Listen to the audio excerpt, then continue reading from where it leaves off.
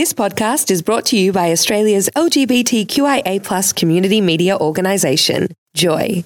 Keep Joy on air by becoming a member, a subscriber, or donate. Head to joy.org.au. Joy, a diverse sound for a diverse community. Joy 94.9 presents Absolutely Everybody, sponsored by and presented by Anecto, the People Network. Absolutely Everybody, only on Joy 94.9. Today's show, we're talking to an amazing man that's known as a ninja, an activist, a workshop developer, role model, author, challenging homophobia, educator, and so much more. I'd like to welcome Daniel Witthaus, who is the CEO of the National Institute of Changing Homophobia. Homophobia. Yeah, otherwise known as Niche. Welcome, Daniel. Thanks so much for having me. You lot should do my PR. That's a great introduction. Thank you. I've been working on this for quite a few weeks. Yes. Yeah. Thank you. So, Daniel, look, thank you once again for coming in today. I know you've got a jam-packed, busy week with everything that you do. So you work in the sex and sexuality, gender diverse, GLBTIQ arena has spanned for quite a few years, dating back to the mid-90s when you graduated from university. Before you were born. No, I was born. I was born.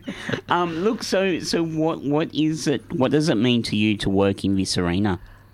Look, I've got this unique opportunity to work in my own community. I think that there's so many people I speak to who just say, look, I'd love to know how to give back. And let's be honest, society doesn't give us many kind of easy ways to get involved. And, people say, I'd love to go in and speak to young people and work in schools, or, I'd like to do some of the projects that you work on. But life isn't making it easy for us to get involved. So I feel so fortunate that I can work with my people, the LGBTI and etc. communities. And it's I'm stoked to be able to do that, and for so long, since the 1990s, as you said.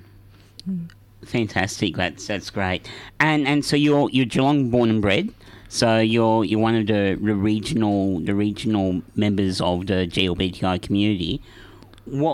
How has being born and bred in a regional town developed and shaped your ideas of challenging homophobia?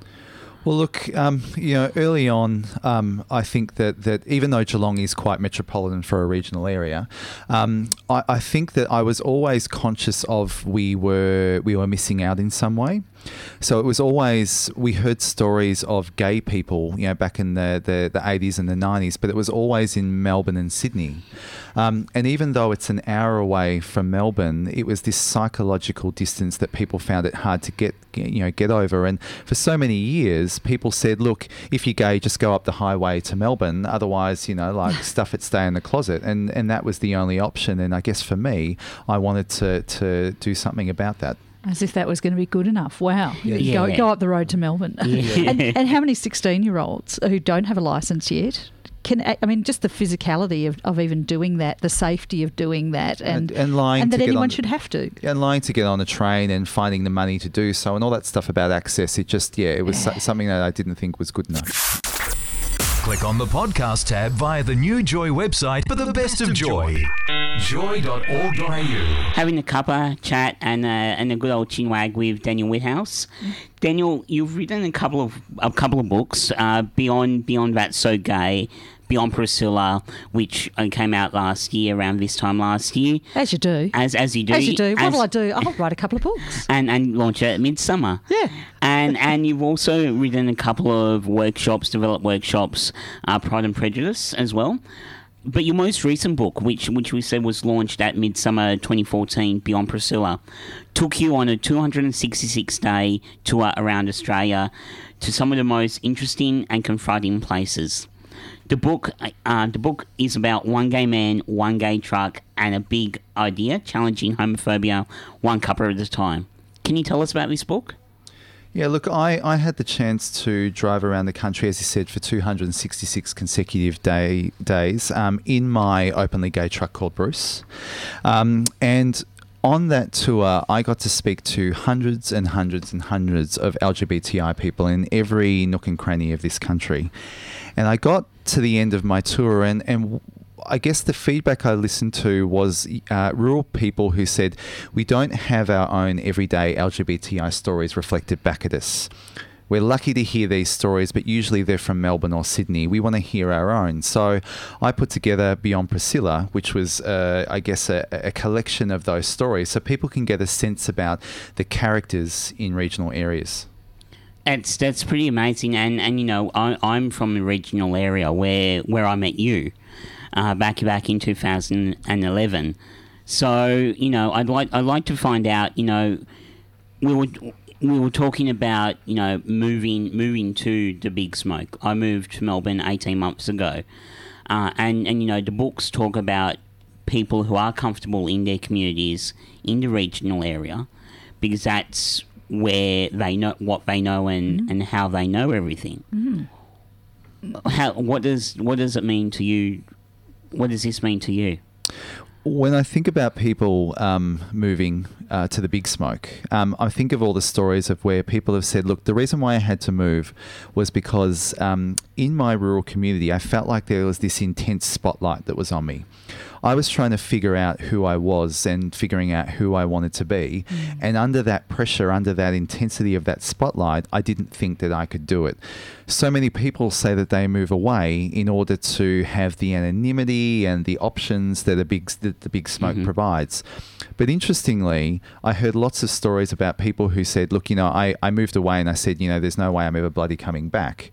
But a lot of people said that having that time in the city to find out who they are, you know, who they really are and who they wanted to be gave them the confidence to then go back to their original community and live their lives in ways in which they never expected to. Because you give up a whole heap of support as well, don't you? You know, if you leave your community, you're not just leaving, you know, the corner store. You're not just leaving, you know, the roads you know. You're leaving people who, you're not leaving it's not all bad. I guess that's part of it, isn't it? There might be difficult times that you're experiencing, but it's not all bad. Yeah. And one of the stories that I tell in my book is a young man called Jack, and he says, look, I think I'm going to have to move from a rural area in South Australia to Adelaide in order to find a boyfriend. But I don't want to because I have everything I need here. I have my family, I have my friends, I have my job. I really love this place that I've grown up in. All I'm lacking is a boyfriend. And so to kind of give that up and just say, I'm just going to throw that away, because so many people say, I came to the city for a boyfriend. I might have got one, but I just kind of felt like there was something missing all of that time, like you said. Yeah, and moving to Adelaide, really, from a country town, you know, I mean, my condolences in the first place. If you like churches, it's the place to be. It is, and some good parks. Yep. So in 2011, you spoke on Insight that airs on SBS, talking about gays in schools. So what is it that gives you the drive to produce these documents, training, resources for battling homophobia in schools? Well, the motivation for me is quite simple. I started working, you know, many years ago in schools in Geelong, and one of the things I noticed was that teachers weren't necessarily saying we're never going to do this work. It was just that they had lots and lots of excuses. And so my job, as I saw it, was to collect as many different excuses and to come up with things that remove those. So if it means that I need a package with session plans and a handout and that's going to make me do it, then fine. If it means that you need some kind of example of what other schools have done, then fine. If you need strategies for everyday classrooms, I'll get those for you too. It was how can I get something that's going to be practical that people can use in their everyday classrooms, that's going to remove as many excuses as possible, because this work is too important. Yeah, and that's a really good point. Like, as far as giving people the tools, people can have the best of intention, but if they're either afraid of doing or saying the wrong thing, or where do I even start? And you've taken that barrier away.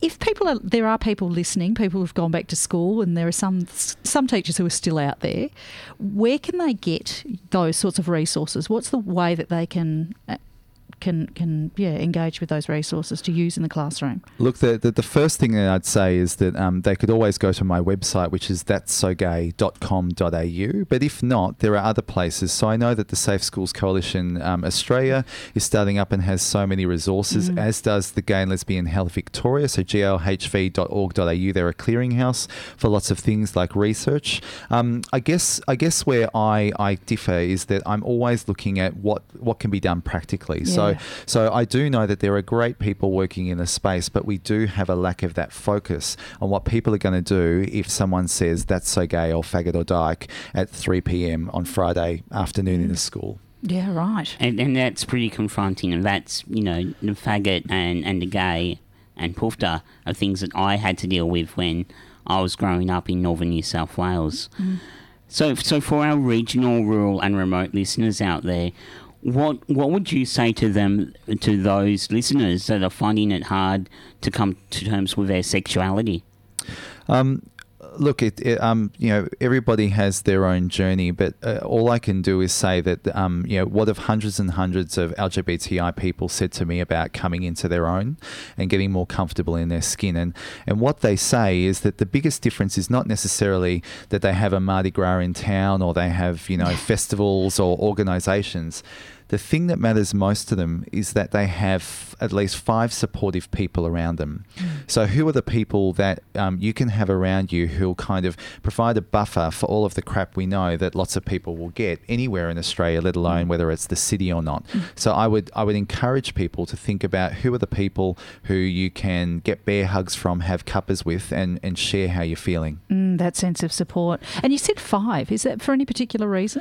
Well, I think that for me, it's that 5 gives you the opportunity to get people from different spheres of your life. So it's not 5 family members, 5 friends, 5 people from school. It means that you can have different people in different pockets and areas of your life. And the trouble is, if you have one supportive, friend or worker, what happens when they move on? All of a sudden, your support is gone. So what I try and encourage people to do in rural areas when they're working with young people, especially, is to build up that base of support. Now, it's not something you can do overnight, and sometimes you might need to call a number or to get online, but whatever you need to do, please get that support around. Joy! Daniel, thank you so much again for your time today. It is great to have you in the studio here. So we'd like to briefly touch on Beyond Priscilla. Now, that has been turned into a play that is at Gasworks. That's going to be at Gasworks? Yeah, so tomorrow night they've got playtime, which are four play readings that are going to happen. And Gavin Roach, who wrote Confessions of a Grindr Addict, has actually turned Beyond Priscilla into a play that's going to be reading tomorrow night. So that's amazing. I can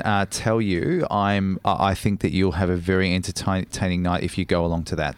But it's on the same night as your show as well. Which means I can't go along and see it, so I'm absolutely spewing it. I booked my venue when they announced that. But yeah, tonight, if people get down to Hares and Hyenas, it's also tonight and tomorrow night. They can come and see my show. It's an 8 o'clock start.